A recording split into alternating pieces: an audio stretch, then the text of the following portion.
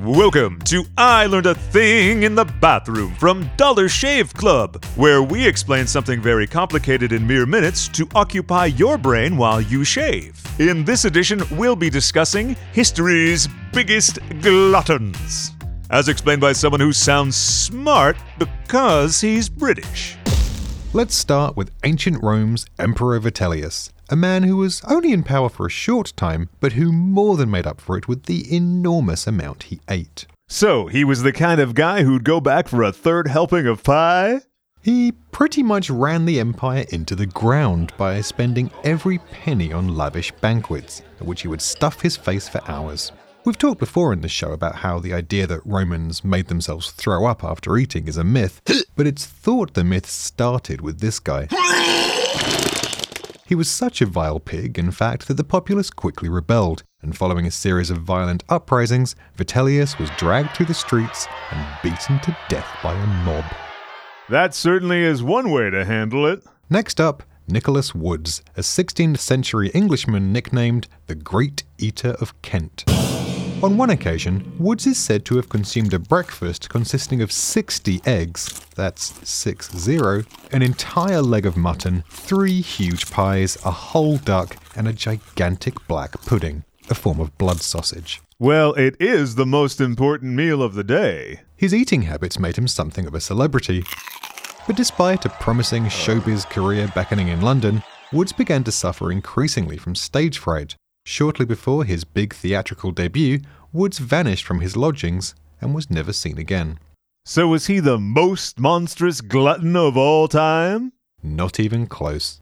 That dubious honour goes to Tarrare, a Frenchman born in the late 1700s. Tarrare began his life of overeating early. His parents had to throw him out when they realised they could no longer afford to feed him. This was no mere second helping of dessert either. Legend has it that by his teens, Tarrare could eat a quarter of a bull, devouring his own body weight in beef in one day.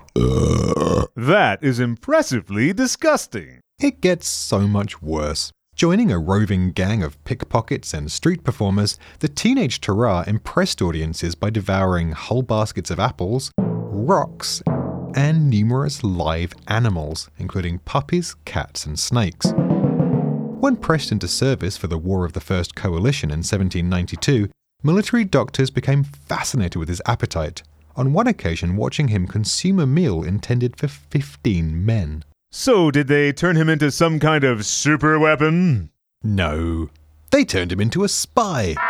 After discovering he could swallow a small wooden box of documents and excrete it out whole, an act that was rewarded with a wheelbarrow full of raw bull's lungs and liver, which he ate in a single sitting, he was used as a courier of secret documents.